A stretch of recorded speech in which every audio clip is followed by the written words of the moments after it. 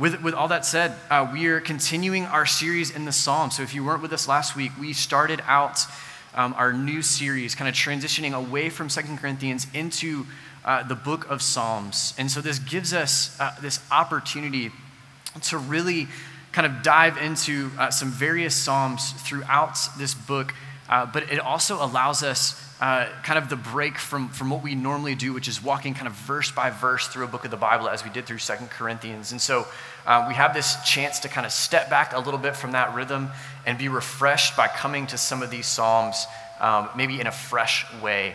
And so last week we had a chance to be in Psalm chapter 19.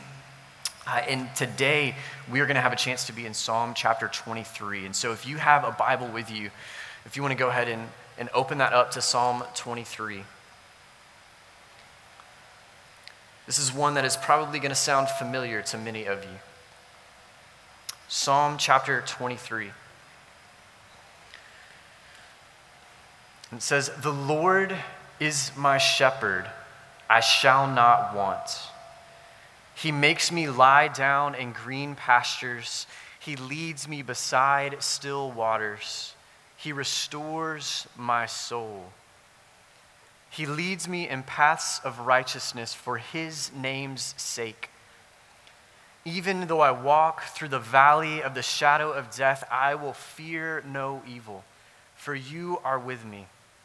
Your rod and your staff, they comfort me. You prepare a table before me in the presence of my enemies. You anoint my head with oil. My cup overflows. Surely goodness and mercy shall follow me all the days of my life, and I shall dwell in the house of the Lord forever." Let's pray again. God, we thank you for your word. Lord, would you minister it to our hearts this morning as we look at the Lord as shepherd, God. Help us to see your caring hand that is present in the lives of those who call you Lord, God. Use this passage to comfort those who do call you as Lord, God, and to shake awake those who do not yet call you Lord, God. Let them see that calling on the name of Christ for salvation guarantees them the promises of this passage, God. Let the goodness of this passage be so ever present that it would even stir those who do not call you Lord to call on you this morning, God. Comfort us with this passage. Encourage us, challenge us. We pray all these things in Christ's name. Amen. So as I said, Psalm 23 is likely familiar to many of you in this room. It's really a go-to passage when a person finds themselves facing the prospect of death. This is probably the setting where we've seen this psalm the most present. We bring it out either when we ourselves are facing that prospect or someone that we know maybe has even just died. You hear this psalm brought forward at funerals. It's words kind of seen as a comfort to those under the burden of deep and abiding grief that death often brings. And you can quickly see why.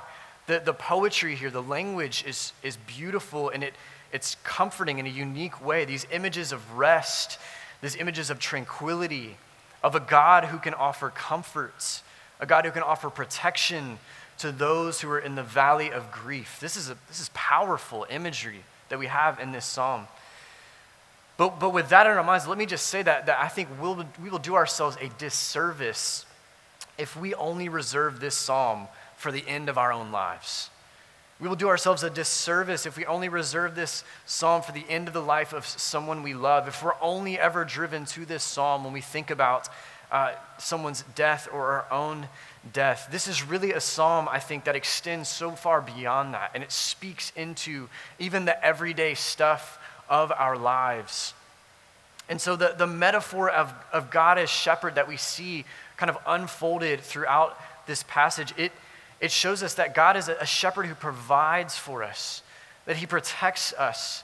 And this speaks so powerfully. It speaks powerfully into our daily disappointments, into our weekly worries. It gives us this image of our God as one who is intimately involved in the very details of our lives. It helps us to see that he is one who listens to the lonely, It helps us to see that he is one who hears the brokenhearted, that he directs his attention to the disappointed. This passage, it helps us to see that the world weary in this life are not left to wrestle with their worries. That the shepherd, that the Lord himself, that he leads the weary ones to rest. That he holds back the hands of evil that can harden hearts, that can shackle souls, and that he guarantees his chosen people the abundance of his abiding presence. All of that in 6 short verses for us. Does that seem like too rosy of a depiction of the Christian life for you, maybe? Maybe that's even a little bit uncomfortable and maybe a little bit too good to be true to your ears. And if that's the case for you, I would just say let Psalm 23 establish your own trust and your own confidence in the Lord, that he is those things for you if you have him as your Lord. And so through this passage, we're going to see a couple of things. We'll see that the Lord our shepherd, he ensures your provision and protection. And we'll see that the Lord, your banquet host, brings abundance in the midst of affliction. So take a look at the Lord as shepherd in verses 1 through 4 with me. We see, the Lord is my shepherd, I shall not want. What an opening line in itself. So much of the rest of these verses in 1 through 4 are building off of this very idea. We see that if you have bowed your knee to God, if you have him as your Lord, you lack no good thing. You lack no good thing. That the staggering supply of the shepherd meets you in the depth of your neediness. The shepherd satisfies the sheep completely. You cannot come to him with too much need. You cannot exhaust his resources. You have no lack. Isaiah 55:1 says that he satisfies the thirsty without price. Psalm 107:9 says that he fills the hungry with good things. We can see here in verses 2 through 3 that the Lord who is our shepherd, that he provides abundance and rest leading to restoration. He leads us to be those who lack no good thing. The green pastures, even there in verse 2, where the sheep are filled to the point of being able to lie down. We have this image that symbolizes abundance and security, that they would be able to find pasturage that could actually support them for a full meal, and that they would have such security in that pasture that they would be able to lie down in the security of the shepherd who watches over them. You see, shepherding at that time in Palestine, and likely even through today, was fraught with difficulty. The sheep were led from grassy patch to grassy patch, rarely finding their fill in one pasture. But here, the shepherd knows where to lead the sheep to get their fill. Another aspect of the difficulty of shepherding in Palestine was the lack of water sources. In contrast, here, the sheep are able to drink freely and rest. This is what we have in this language of being led beside still waters. It's a picture of being in a place where there is no concern over your most basic needs being met. This abundance and this security that the shepherd provides the sheep leads to rest. This shepherd knows where to lead and guide his sheep. This also seen in him leading them down right paths, or these paths of righteousness. That he leads them to know how to even bring honor and glory to him. And all of this builds to this phrase here at the end of verse 3, for his name's sake, which is a way of saying that God proves his character through providing for his people in this way, through providing in this abundant way and providing security in this abundant fashion. In Hebrew culture, that's how it worked. Names revealed the character of the one who had been named. And in God providing in this abundant way, he affirms his name to David, the psalmist.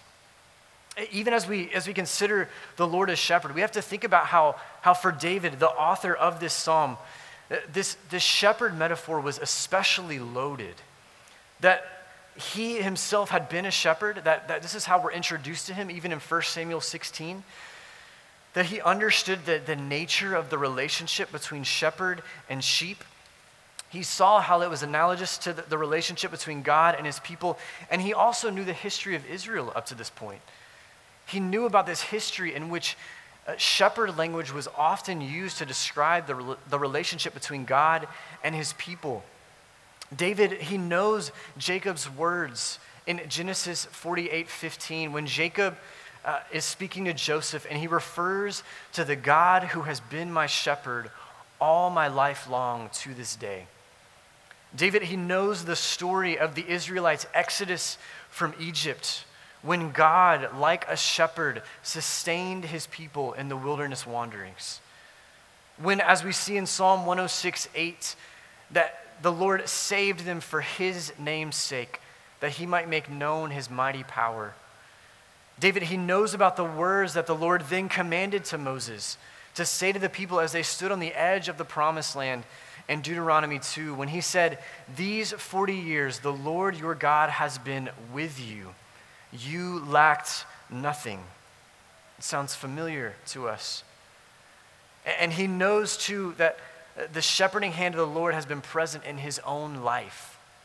We can think of the Lord providing for him, of the Lord protecting him when Saul was scheming to kill him. When he wanted to keep David from ascending to the throne as king, yet the Lord preserved him as his servant. And so all of David's experiences and all of his knowledge of Israel's history makes this shepherd metaphor that we have here in 1-4, it makes it that much more ripe with meaning. There's all of this subtext kind of behind the scenes as he writes these things, and it's even personal for him, not just his reflection on the history of Israel. And so the Lord as a shepherd, we see him providing in 1-3, and then we also see in verse 4 that the Lord as a shepherd protects. That just as shepherding in Palestine was fraught with difficulty, it was also fraught with danger.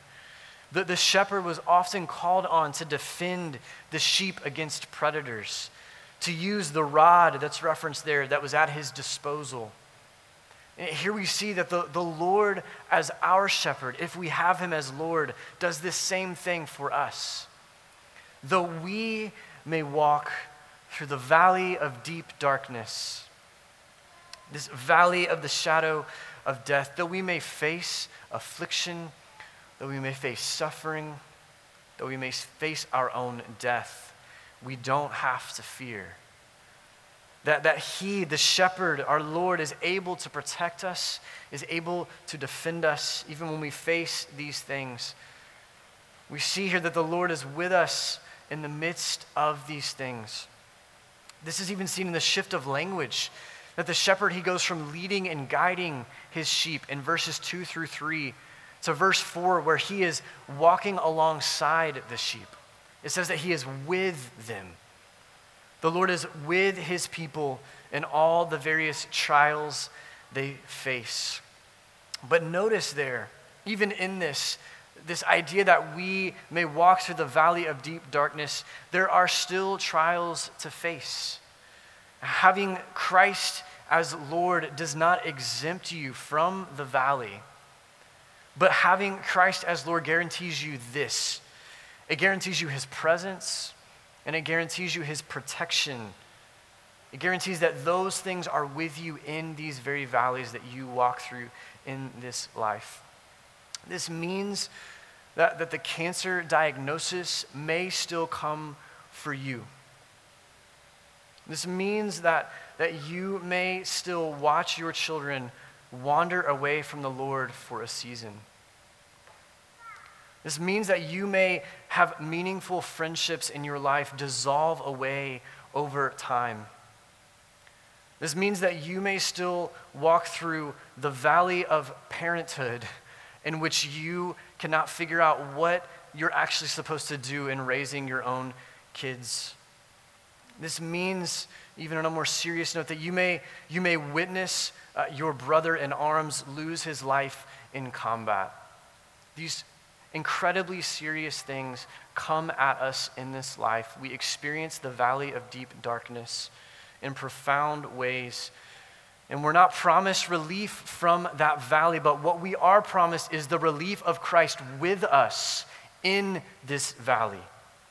We're promised that the Lord, our shepherd, will keep our souls safe in the face of affliction. We're promised that in the face of suffering, in the face of death, Christ is with us if we have him as our Lord. You can be confident in this. You can trust him, his provision, his protection. And this reason for confidence and trust in the Lord, it gets rolled out even further for us in verse 5. The metaphor in verse 5, it shifts from the Lord as shepherd to the Lord as banquet host. The Lord as a banquet host, we see he brings abundance in the midst of affliction. We see abundance at the table, that he's going to prepare this table for us in the presence of our enemies, and we see abundance in the temple. First, as we look at abundance at the table, the security and protection that the Lord brings is so complete. It's so trustworthy that instead of preparing us for battle against our enemies, the Lord prepares us for a banquet in their very presence. Catch that imagery there. This act of anointing one's head that we see, anointing one's head with oil, it was a practice that was done before a great banquet that was being thrown. And maybe even the sort of feast that one would have after they defeated their foe in battle. And here we see that the outcome is so secure. We see that there's no reason to delay the victory meal. That the security of the shepherd as our banquet host lets us celebrate this banquet in the presence of our very enemies in this life. The host is one who fights for us. The Lord spreads this table for us as his honored guests. And this is a picture, an image of abundance in the face of affliction.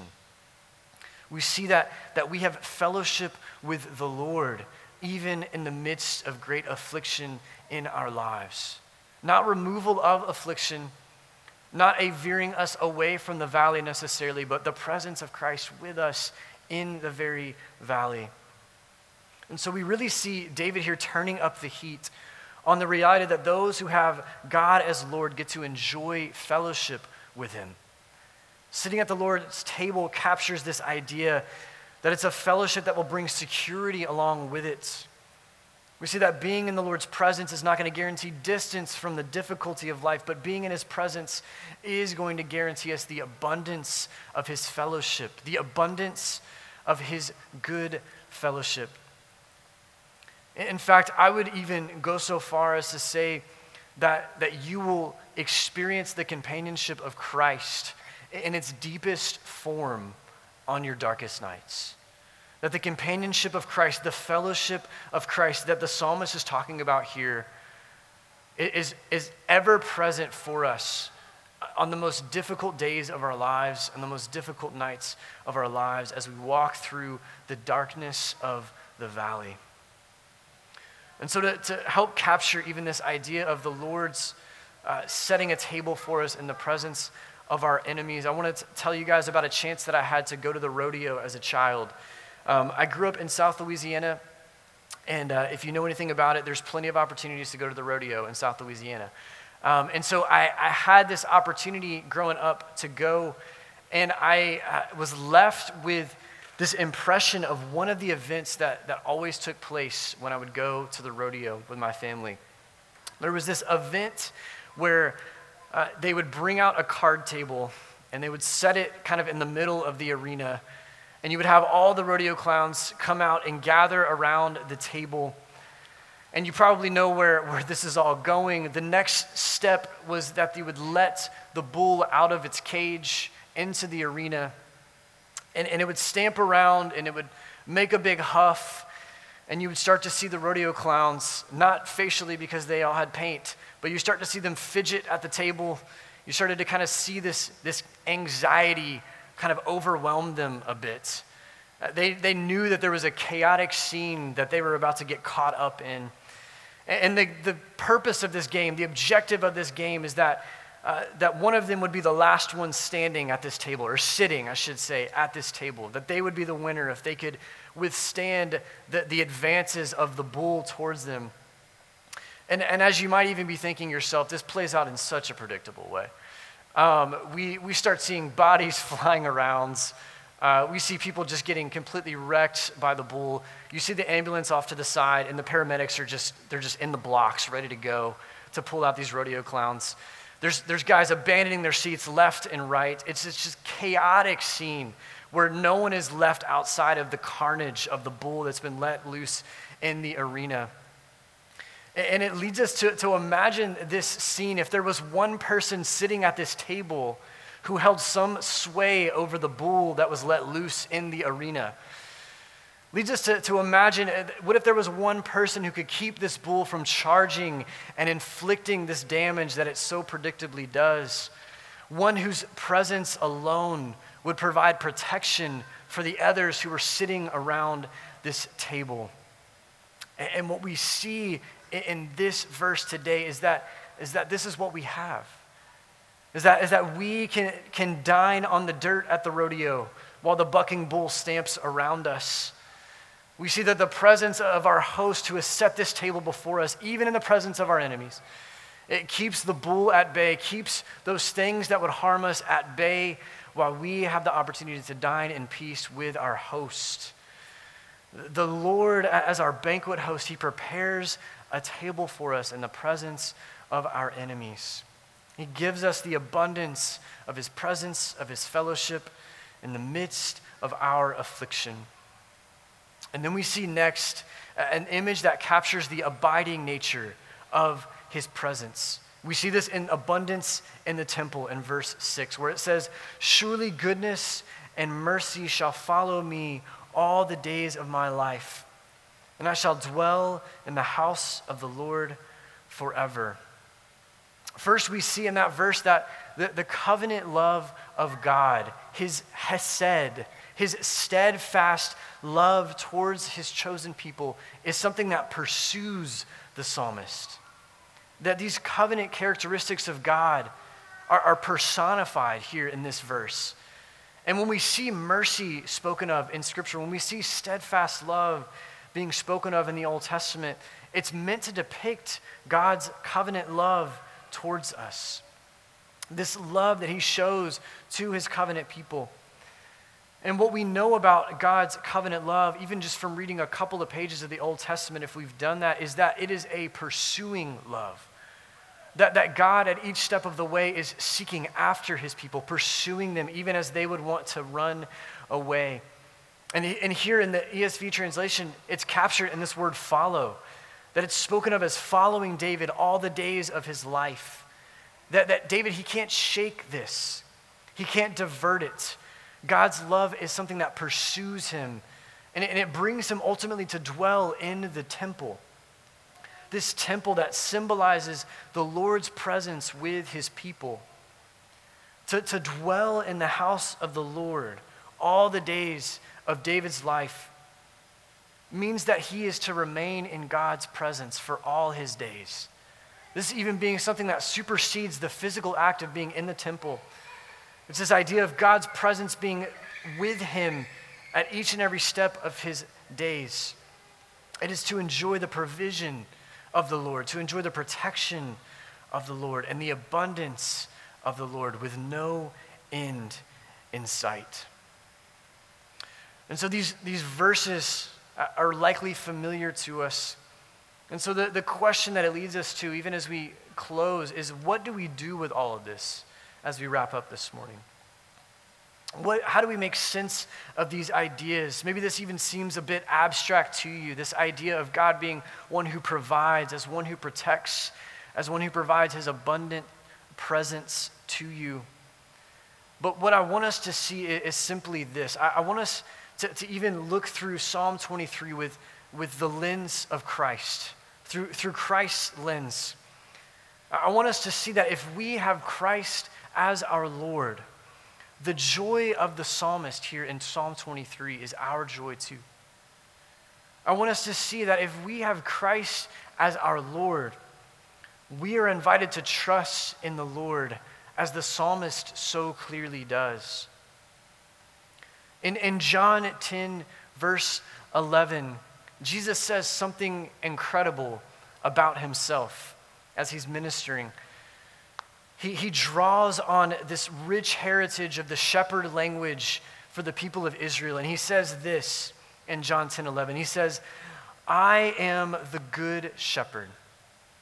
The good shepherd lays down his life for the sheep. Jesus, the good shepherd, has laid his life down for us. This is at the heart of the gospel. And in doing this, in laying his life down for us, he has ushered us into the reality of Psalm 23. He has ushered us into this very reality. And you might ask, how has he done this? Look at a couple of ways. Even this will follow along with these verses here. We can see in Christ's sacrificial death that he provides us life. We can see that there is life and there is rest for those who receive Christ's righteousness. We can know the green pastures. We can know the still waters. We can know the right path that the shepherd leads us to because Christ, the good shepherd, has laid his life down for us. We can see in Christ's defeat of sin. We can see in Christ's defeat of Satan. We can see in Christ's defeat of death that we have no reason to fear enemies or evil in this life. This corresponds with verse 4. We can know the protective care of the shepherd. We can know that he is one who is present with us in the valley. And we can know these things because he, in Christ Jesus, at the cross and through his resurrection, has accomplished the ultimate victory over evil. He's defeated sin, he's defeated Satan, he's defeated death. Moving along and corresponding this to the good news of the gospel, we can see in God's covenant love displayed at the cross of Christ, we can see that he pursues us. We can see that he pursues us even in our sinfulness. We can see that the steadfast love of God, his mercy, it does not stop until it has us. And finally, we can see in Christ's abiding presence how great of an abundance we actually have. We can see that the Spirit of God that dwells in those who call him Lord guarantees us that we will dwell with him forever. It guarantees us of this. What an incredible abundance we have in his presence. And so my exhortation is enjoy the enduring presence of the Lord. If you call on Christ as Lord, if you have him as your Lord, Psalm 23 is true for you. And if you don't, then the word here is clear. It's that look at how incredible this picture is of life with God. Call on him, have him as your Lord, and Psalm 23 will be true of you as well. You will be able to enjoy all of the benefits that are yours because of the finished work of Jesus Christ. Be able to enjoy his provision in your life, his protection in your life, the abundance of his presence. So if you have Christ as Lord this morning, then you have him as shepherd of your soul. And this is incredibly good news for you this morning. The Lord is your shepherd, and you lack no good thing. Let's pray.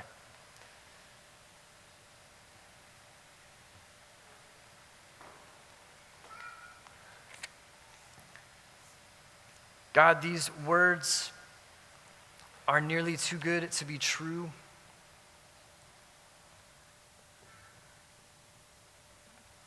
God, 20 seconds of reflection on who we are as people, the depth of our brokenness, the breadth of the ways in which we have lived lives for ourselves, chased after anything that would satisfy us, Lord. The amount of times that we have even read words such as Psalm 23 and run in the opposite direction, God, disbelieving these promises that you have made to us, God. We know, Lord, that from this brief reflection on who we are, God, we should be disqualified from this. We see that we should not enjoy the abundance of being your sheep, God, of being under your lordship. God, and yet the scandal of the gospel is that these things are true, God. The scandal of the gospel, Lord, is that what we read in Psalm 23 actually is true for those who have Christ as their Lord, God. And so we thank you, God, that your ways are higher than our ways, God, that your wisdom is deeper than our own, God, and that you have, in your shepherdly care, sought humanity out, Lord. We pray even this morning, Lord, that you would minister these words to our hearts, God. That we would come to know you as our provider, as our protector, as the one who abundantly offers your presence, your fellowship to us, God. And God, may a deepening trust and confidence that you are those things for us produce worship in our hearts that brings glory to your name, God. God, we thank you that you save wretched folks like us. Let us never get over the goodness of your grace towards us in Christ. God, let us never shirk off the lordship of Christ. Let us see you as our shepherd all the days of our lives. God, we pray all of this in the name of Christ. Amen.